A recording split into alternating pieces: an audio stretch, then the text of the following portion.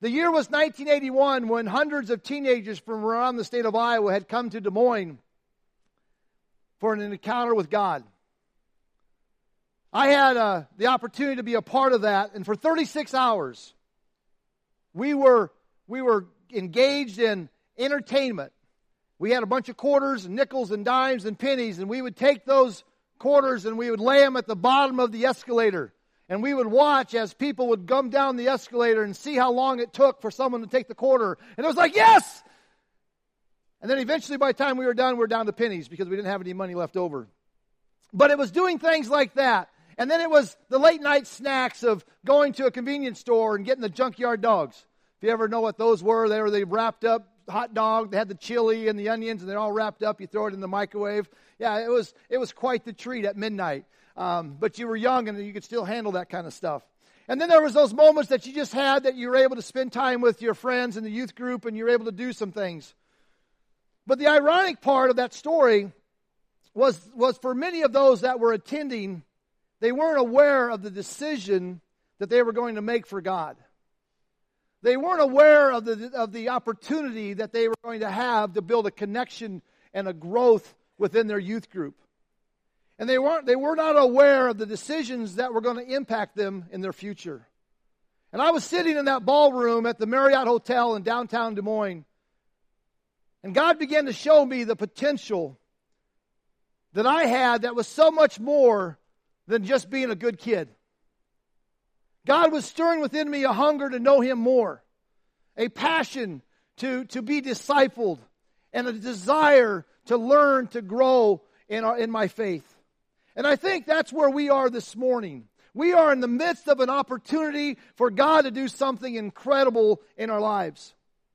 And no matter where you are today, I want to welcome you here to a church that loves God, a church that loves you, a church that believes that you can come before you believe, a church that wants to walk with you in your journey of life, to encourage you, to challenge you, to be there alongside of you, to lift you up, and to ultimately see you grow in your faith.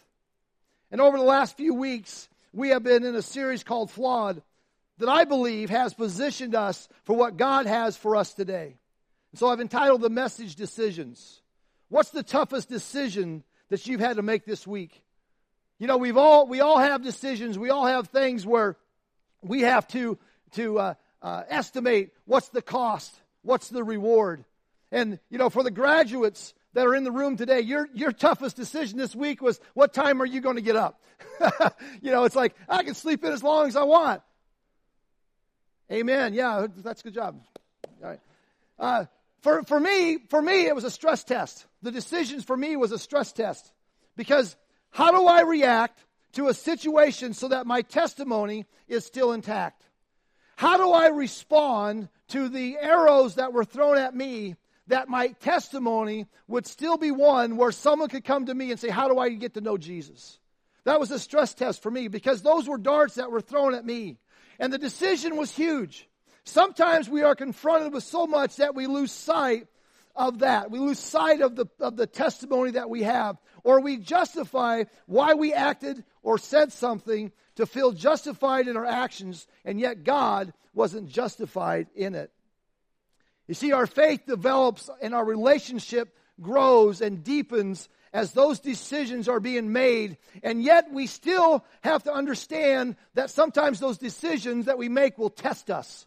Sometimes those decisions will defeat us at times, but they can also, at the same time, provide an anchor that will move us deeper in our walk with Him. Romans 14:1 says, accept other believers who are weak in faith and don't argue with them about what they think is right or wrong. And I want us to just kind of look at the word weak in faith, because opposite of weak in faith is to have a strong faith. And I think that there are strong Christians and there are weak Christians, and every church is full of them. And there are people that say that there's hypocrisy in the church, which is true, because there are people. There are people in the church, which therefore causes that opportunity to be there. But another reason that there could be hypocrisy is that there are weaker Christians in the mix that are just starting to get to know their foundation.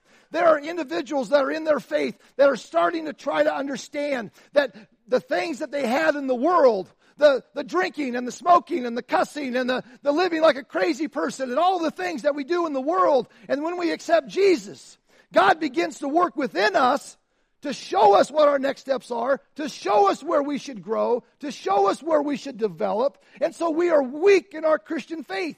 And so when someone sees us, they may say, well, you're a hypocrite. Well, it may not be that you're a hypocrite, but you're just learning what God is trying to show you.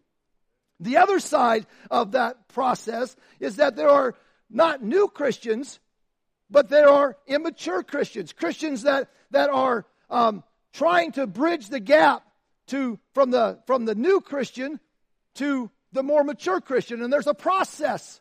And so they're just immature. They're still, they understand more, they see more, but they're just not able to gravitate to what God's wanting them to be. And so when we look at that, it's like a 2-year-old.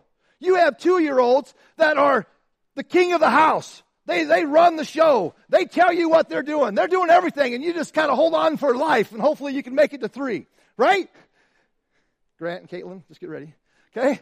But then there's other 2-year-olds, man, they're just chill. They're like, hey, there's no problem. Mom and Dad, you want me to take a nap? Sure, I'll take a nap, no problem. Right? Well, that's just like in our walk. Both are 2-year-olds. They're just at different levels of maturity. And what I want to encourage you today is that we can have an opportunity to grow, to mature, and to be discipled, but we can't settle for weak faith. We can't lose sight of what God wants to use us in. I don't want to have just a basic faith. I want to have a faith that says, Lord, you are my king. Lord, you are my deliverer. Lord, you are my provider. It means that my faith has to increase, but my reliance on the world has to decrease. And so that decision that we make is to put ourselves in that position of strength that will guide us as we endure those life cycles of craziness. And how many of you know that there's life cycles of craziness out there? Amen? I mean, whether you're up all night working or whatever the case may be, there are life cycles of craziness, and God wants you to be able to have a strong faith in order to be encouraged as you go through that journey. There are decisions that we make as Christians that will build the foundation of our faith and challenge us to seek those open doors as God is calling us to. And so the first decision that we're going to look at is you've decided to do it, but will you do it? And so I got a quick question for you. There are 5 frogs on a log. 4 of them decide to jump in the water. How many frogs are left on the log? Seniors? 5 frogs on the log. 4 of them decide to jump in the water. How many are left on the log? Someone said 5? Anybody? 1? 5? Exactly, there are 5. Because they decided to jump didn't mean that they jumped. They were still waiting. They haven't exploded their legs up to go. And so we look at that and we think about the effort in deciding is different than doing. Have you ever told yourself or confided in a friend that you need to make a change, to pray more or give more or learn patience or get a new job or whatever that you can think of? There are decisions that we make. And yet a year later goes by and we look at that decision that we decided that we were going to do, but it's still not happening. And maybe you've been there. And maybe you've been in that situation.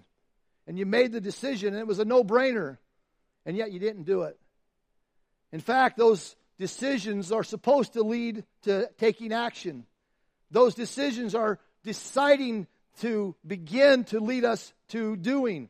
But they are not one and the same. They're different. And Matthew 3:8 says, prove by the way that you live that you're repentant of your sins and turn to God. John tells the Pharisees and the Sadducees that what you really need to do is change your behavior. I like the word prove because it puts action into what we're trying to do. It's easy to decide to do something because it doesn't take much effort. It's easy to say, yeah, I've decided to jump off the log. But until I jump off the log, I don't know if I can swim or not. So it's easy to say I'll jump, right? it's sometimes we have to come to the place of implementing it so that we can begin to take those forward steps. Some of those are going to be big and some of those are going to be small, but we have to begin to understand that we need to move forward. How do we get discipled if we don't surround ourselves with other believers?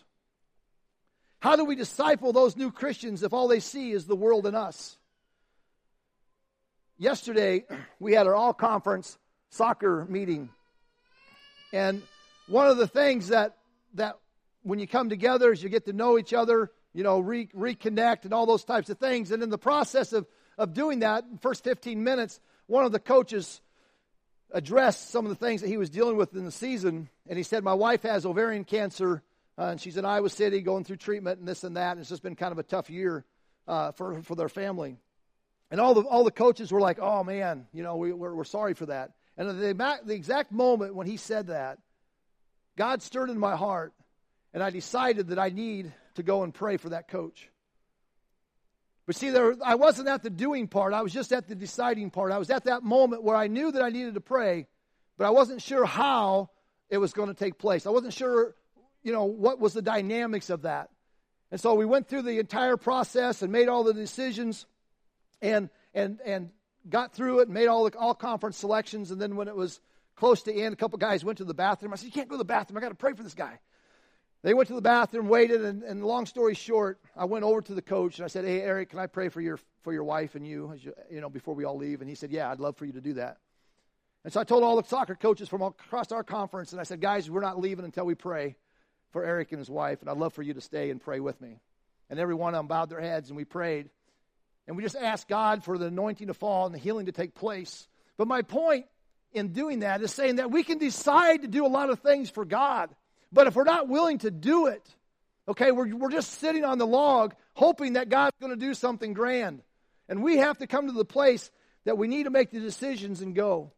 The other side of the spectrum is that you made a decision to do something that isn't glorifying God.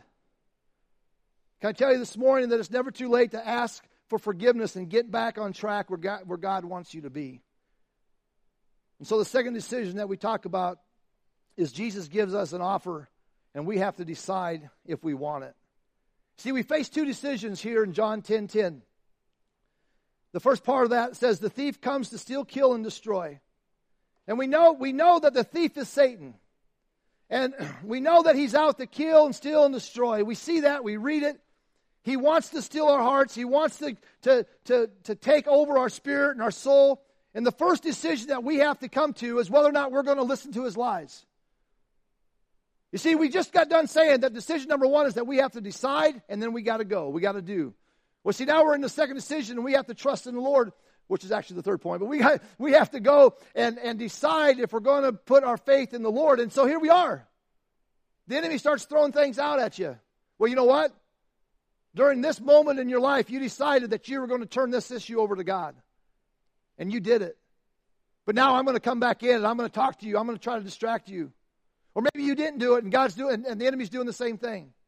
And what I'm telling you today is that the enemy is going to lie to you, to steal things from you, and you have to decide if you're going to listen to those lies or if you're going to listen to the victor in the name of Jesus Christ. Because Jesus will help you overcome those things that you're fighting with, the things that you're trying to overcome. Because it says in the last half of 10:10, it says that I came that you may have life and have it abundantly. God says that you will have a life abundantly, that you will be beyond what is anticipated, that you will exceed your expectation, that you will live more abundantly, going past your exceeded limit, going above and beyond where God has you to be. You see, we can listen to the lies of the enemy. You can listen to him and say, you know what? You are a loser. You are unable to accomplish anything. You're going to get fired in your job. You're worse than this and whatever it is that the enemy throws at you. But can I tell you today, the Bible says that when you are in him, you are alive and you can have life abundantly. And isn't that worthy? Isn't that worth the fight? Amen? Hallelujah. You see, life that Jesus offers is abundant and is filled with more than we can ever have. Ephesians 3:20 says, God is able to do more than we can ask or think. So think about that. He can do more. Jesus said, I have come for you. God sent his only Son for you. And that's what God did for us. Jesus left the joy, the perfect world, the power of heaven, and came here and lived on this earth for you. He suffered and died for you because he loves us. And so when we remember those frogs that were deciding what to do, this is your decision time. Would you think that you would think that we would be the happiest people in the world? We are Essential Church. We have the opportunity to worship our King and our Lord. We have the opportunity to hear a message of a Bible-believing church that wants to promote our God and our King and his love. And understanding that we can attend before we believe. We can understand that it's a process and that we can continue to move forward, but we can know that there are people around us that are going to encourage us and help us and encourage us in everything. We should be the happiest people in the world. And yet, even as Christians, we listen to the lies of the world, the things that are on TV, the things that we are associated with people at work and whatnot. And we start getting into that place of doubt and depression and hopelessness. And we forget that when you have a relationship with Jesus, you can live life abundantly and that you can be able to go and accomplish anything because God is there beside you. You see, Jesus gives us an offer, but we have to decide if we want it. Decision number 3 in your notes, it says, are we willing to trust in Christ Jesus? Are we willing to trust? Psalms 28:7 says, the Lord is my strength and my shield, my heart trusts in him, and he helps me. David knows that these situations will arise and that there is an appropriate response to them, and that is to call upon the Lord. That is to call upon the Lord when those things are happening. It says that the Lord is my strength and my shield. My heart trusts in him, and he helps me. Why? Because I'm calling on him. When's the last time that you called on Jesus? When's the last time that you fell before the Lord? When's the last time you walked down the street and said, God, I need you today? When's the last time you walked into your business and said, God, I need you today? When's the last time you worshiped your Heavenly Father and said, God, I praise you because today was awesome. I can't believe I made it through this day. I can't believe that the beans are in the field, that the corn is already going up. Man, God, you are awesome. God, I can't believe that you gave me the wife, husband that I got. Man, I am so thankful. God, I can't believe that my kids have graduated. Hallelujah, they're out of the house. I mean, we can have joy. It's not just about God taking something away, but it's, God, I'm so thankful for where you are. You see, when we're under attack, we have to come before the Lord and turn to him. Allow these situations to draw you close to the Lord. Remember that Jesus is the good shepherd. He will never fail us. He is there to provide, to protect, to lead, and to love, to pick up and to carry and to nurture each and every one of us. See, Noah trusted that God had a plan, even though that he couldn't see it. Noah made a decision, said, yes, God, I'll get the wood, I'll get the tar, I'll get the animal, whatever. God, you just show me and I'm going to do it. And he did. Daniel trusted in God when he went into the lion's den. And the 3 Hebrew boys trusted God when they went into the fire that was 7 times hotter. You see, God has a plan, but we have to trust in Jesus. And sometimes we don't always understand why we go through what we have to go through. But God's got a plan. What is it in your life that you're having a hard time trusting God for the answer? Is it the waiting? Man, it takes long sometimes. If you're going through a difficult time, you're looking for a job search, maybe you're dealing with some sickness or finances maybe aren't where they need to be or whatever, and it says, God, I'm waiting for you to give me an answer. And we got to wait, and it's tough to wait for that decision because we just want to jump. We just want to jump to the next thing and just, okay, God, I'm moving here, so now you just have to provide. And God says, just wait. Wait for the answer. Maybe the other thing is the doing. You've waited. God's given you the answer. God's given you the direction. God's given you the job. God's given you the resources. God's given you all the things that you need. Now all you got to do is do it. And you're sitting there going, God, I really don't want to do that. I know. Isn't it great when God speaks to us? But sometimes we have to go and do it. And sometimes that's hard. That's hard to be able to go and do something that God's calling you to do. And the cool thing about it that is every one of you that are sitting in a chair today has an area of influence. Every one of you. My area of influence was at the soccer coach meeting. I don't expect you guys to go do that. That was me. But you guys are doing things that I may not be able to do. And that's what's awesome about our faith. And that's what's awesome about Connect Groups. That's what's awesome about coming to church. That's what's awesome about being together, is because when you start doing things for the Lord and you're doing, God begins to broaden your perspective, and you begin to share your testimony. And it is incredible, the things that God is doing. How did you would have never have known that Eric had a wife that was sick. And I don't say that to pat myself on the back. But I humbly share that when you share what God's doing in your life and you're humble and you promote the King and not yourself, it is incredible. See, we have to trust in the fruit of the relationship in which we know that you are loved. The question, the decision for us is, are we willing to trust in Christ? We think we do, but do we? We say we believe, but do we really believe?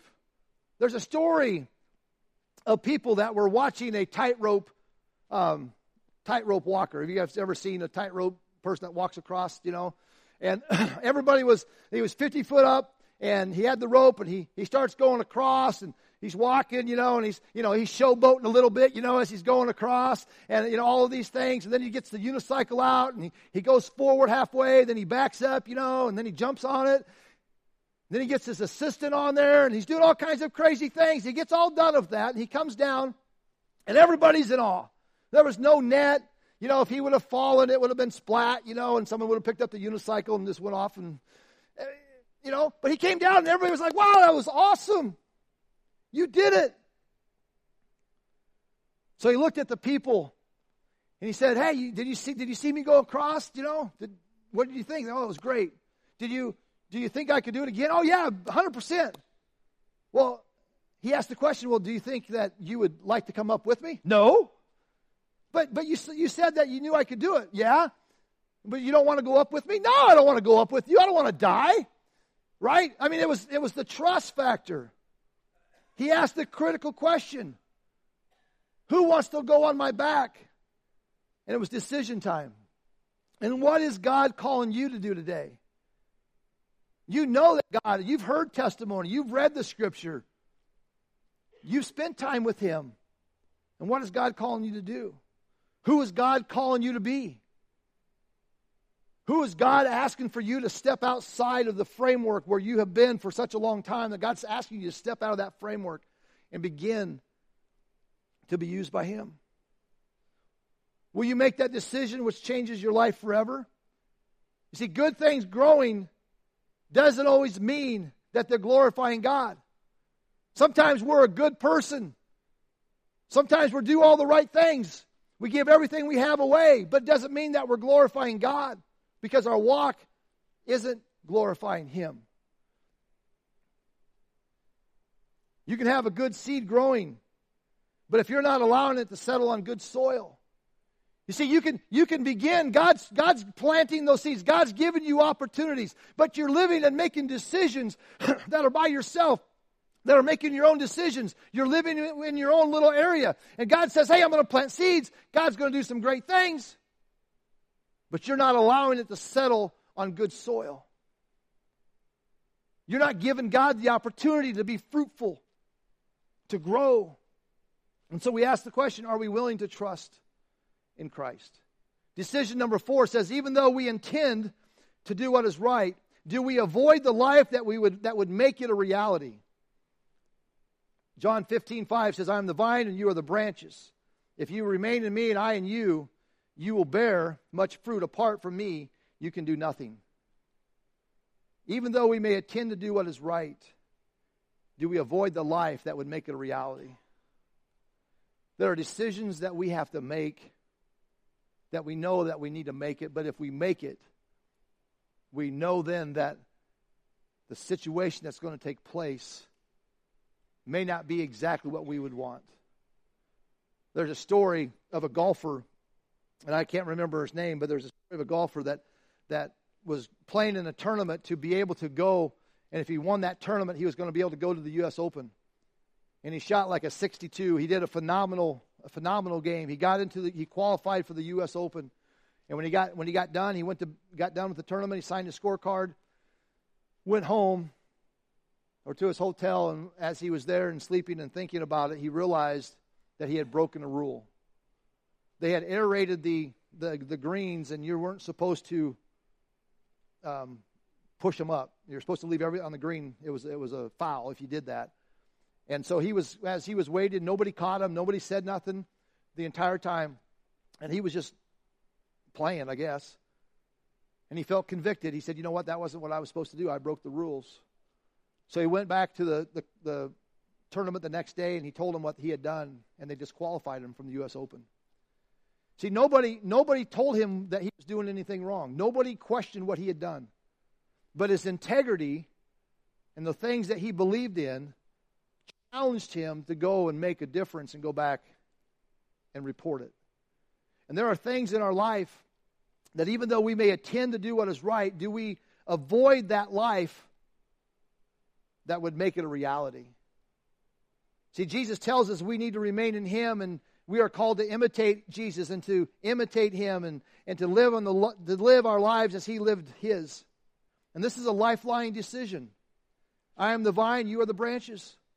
As we are rooted in Him, it will provide the opportunity to cross over and to do what God's called us to do. Again, this is where the decision comes in. We can't just go through emotions as we walk with Jesus. We can't just go through the motions. You are given an opportunity to have a life-changing opportunity of step. To take that step, it's a life opportunity for you.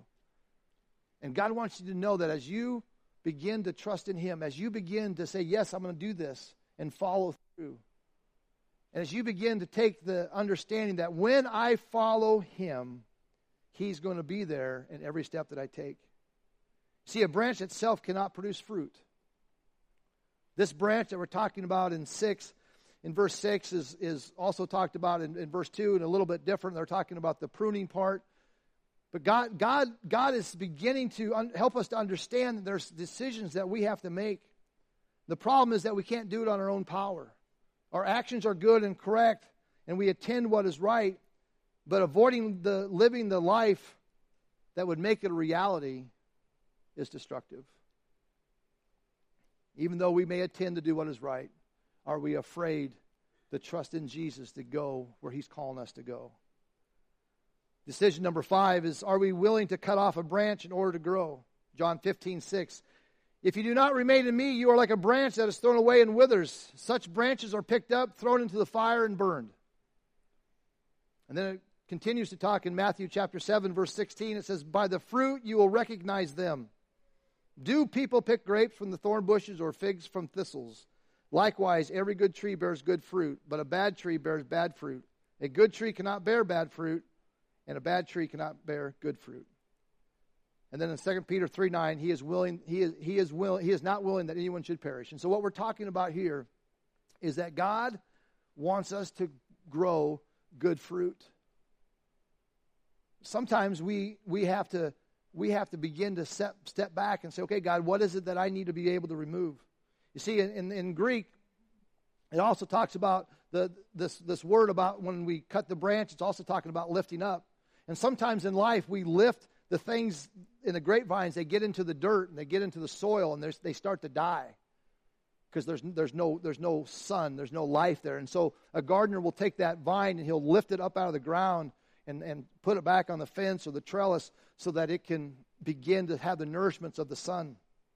And that's what a gardener does for those new branches as they continue to grow. And God is doing the same thing for you. He's wanting to support you and train you so that you can produce fruit, so that you can be loving and kind and patient, that you can continue to have self-control and to be humble. God wants to continue to use those fruits of the Spirit to enable you, to show you how you can be a testimony in your world, in your area of influence. And so as we begin to do that, God lifts us up, He disciples us, and He trains us in order that we might produce the fruit that we need. I believe that this is the single most important thing that we have, is being a part of a church, and then the sharing and loving relationship with other Christians is huge to our spiritual health. He instructs us in His Word. God renews our minds. And then in Hebrews 12:7 and 11, it says, endure hardships as discipline. God is treating you as sons. For what son is not disciplined by his father? No discipline seems pleasant at the time, but painful. Later on, however, it produces a harvest of righteousness and peace for those who have been trained by it. God wants you to be trained. God wants you to be encouraged. Are you willing to cut off a branch in order to grow? Are you willing to take the one thing that God's showing you to be pruned? Because to be pruned is difficult. It's hard. But pruning is productive. The pain of cutting accomplishes what the Father intends, and that is for us to be fruitful. Decision number 6 says to celebrate with joy in the midst of suffering. If you remain in me and my words remain in you, ask whatever you wish and it will be done to you. There's a neat thing here. We're talking about the word for praying is not the word used for making requests, but rather the word for praise and worship. God is asking to turn the situation into rejoicing. Instead of asking God, begin to worship Him. And then in Acts 16:25, it's just talking about Paul and Silas and how important it was for them in the midst of everything that they went through. And pastors talked about this before when they were in prison. But the concept here is that they were bound and they were in prison, and yet they desired worship. Why? Because they had joy. The difference between joy and happiness is sometimes simple and sometimes more complex. Happiness is a state of mind. Joy is a mindset. You can say that joy is the condition of your heart. Happiness is temporary. Joy in the Lord is consistent. Happiness is dependent on what's happening now. Joy is not dependent on circumstances. And I think it says it all. We can be joyful regardless of our circumstances. We don't have to be in there and be unhappy. We rejoice because our God and our Lord is our Savior. And so when you make that decision and you begin to do that, there are moments where it's hard and moments that it's difficult, but God is always going to be there. And you can rejoice in the midst of that. And the last point, decision number 7, we must keep it before us, or we will stray from glorifying God with our lives. In John 15:8 it says, this is my Father's glory, that you bear much fruit, showing yourselves to be my disciples. We must keep it before we will stray away. God wants us to be fruitful. God wants us to be productive. Our ultimate purpose today and every day in our walk with Christ is to glorify God. And there are going to be moments in our life that we have to prune certain things away. Maybe those things are from your old self that you have not yet pruned them out, and you're still doing certain things, and God's showing you and developing you and discipling you. And maybe it's a friend. It's the greatest resource that God has given us is a true Christian friend that can come alongside of you and help you as you're doing life together. Not to bash you, not to make you feel bad, but to show you the potential that God has for you. And the Word of God begins to grow like that vine, and it begins to produce fruit. And that one man that's spoken to you, or that one woman that's spoken to you, all of a sudden now you are the one speaking into somebody else, because God is stirring within you. We must keep it before us, or we will stray from glorifying God with our lives. It has to be a paramount priority in our life. We must keep it before us. This is a direct connection that we're talking about, the vine and the branches. The branches are survived by the vine, and if we sever that in a bad way, and do the things that we're not supposed to do, the branch does not produce the fruit. And so as we close today, there's a beautiful thing about the gospel. There's a story that I want to share with you as we prepare to close today. There's a woman that said that she would see a vision of Jesus, and everyone in the town thought she was a little crazy. And she was like, he always comes and talks with me. So the local bishop of the local church said, let's go ahead and prove her wrong. And he walks up to her and says, hey, here's the deal, woman. The next time you see Jesus, the next time Jesus comes and visits you, ask him to tell you what the sins that I spoke from my last confession. Have him tell you what they were. He'll know it. And if he tells you, you've got it right. And you will know, and we will know that you get visions from Jesus. So she said, okay. So a few days later, she's walking down the street, and they see her, and they come to her, and all the townspeople gather around her. And he says, okay, what did Jesus say? She says, oh, I saw Jesus. Well, did he tell you what I confessed? And she goes, oh yeah, he said something. And the lady grabbed the bishop by the hand and looked at him in the eyes. And she said these words, Jesus said, I can't remember. See, the beauty of the gospel is not only that your sins are forgiven, but they're forgotten. Isaiah says that your sins get removed as far as the east is from the west, and he remembers them no more. So you came here with what? What is it that God is working in your life? Are we understanding that Jesus died and he rose again so that we can begin a new life tomorrow? So that we can have a new identity tomorrow? See, everything that we do, God is there. And God loves you. He cares for you. And when you come to him and say, Jesus, will you forgive me of my sins? He not only forgives you, but he forgets what you did. Because he cares for you. The enemy is going to come to you every time and say, do you remember? Do you remember what you did? Remember how bad you were? Remember what you did to your wife? Remember you did what your husband did? Remember? Jesus says, I forgive you, and I've forgotten. And so as we pray today, I want you to know that God loves you today. He cares for you. But there is a moment in life where we have to begin to allow the fruit to start to grow from our vine.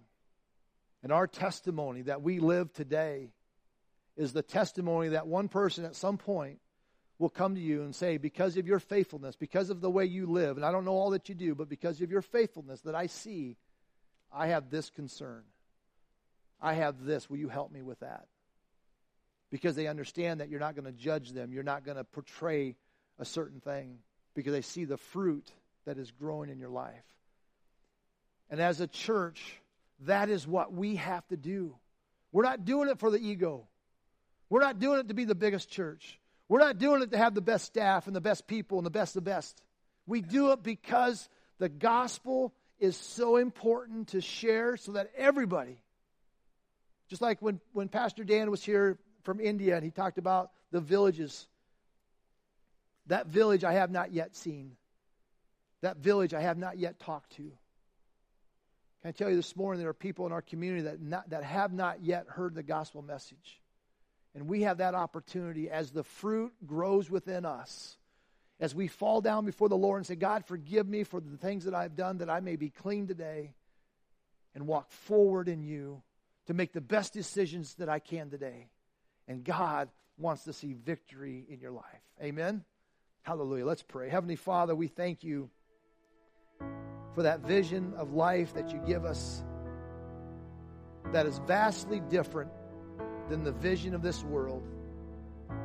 Let us be the people of truth and integrity and character, God, so that we can clearly and powerfully proclaim that you are our King and our Lord. And even though the world may look at us and question things, God, they cannot take away our testimony. They cannot take away the fact that we understand that you are our King and our Lord. And that we are a church of yes and a church of no. And that, God, that you are bringing good things. And that our story is all about you and not about us. I pray, God, that today that we will walk boldly this week in the light of that reality that's on the other side, God, that reality that if people would just know that you are a God that forgets and forgives and loves and cares and encourages and gives hope. God, today, maybe there's one in this place that's feeling convicted. They know that their decisions that they have been making aren't what they need to be. That the fruit isn't growing and the branches need to be pruned. Today, God, I ask that you'd speak to them, show them those areas in their life. If there's one in this place today that needs courage, I pray, Lord, that you would begin to walk with them, that you would begin to show them, that people would come alongside of them. Lord, I pray today for Eric and his wife, and for anyone, Lord Jesus, that's dealing with a sickness that is life-threatening. God, we don't know it, we don't understand it, but we know that you are the Creator. And even though the enemy is here to kill, steal, and destroy, you bring life. So, Lord, bring life into that situation. Bring peace into that situation. For you are a great and mighty God. So, Lord, let us be empowered by the truth today as we leave this place, so that we can become people of truth, and the world will see us and take refuge in Jesus' name. If there's one in this place, God, that needs to know you for the very first time, I pray, Lord, that they would come, talk to someone in the corners, come talk to the pastor, see someone, Lord. For it's as easy as saying, Lord Jesus, will you forgive me of my sins? I believe that you died on the cross, and today, God, I ask you to come into my life. We thank you for that. Lord, I pray for the graduates that are here today and all those that graduate today. Do the supernatural in their lives, God. May they not just graduate high school and then go off into this world, but God, may you protect them, watch over them, and give them, God, the fruit. May their fruit, God, grow no matter where they go. Give them a church, God, to plug into. Give them friends that love you. And help them, God, when they come back, to rejoice for all that you do in their life. We give you glory, we give you praise in Jesus' name.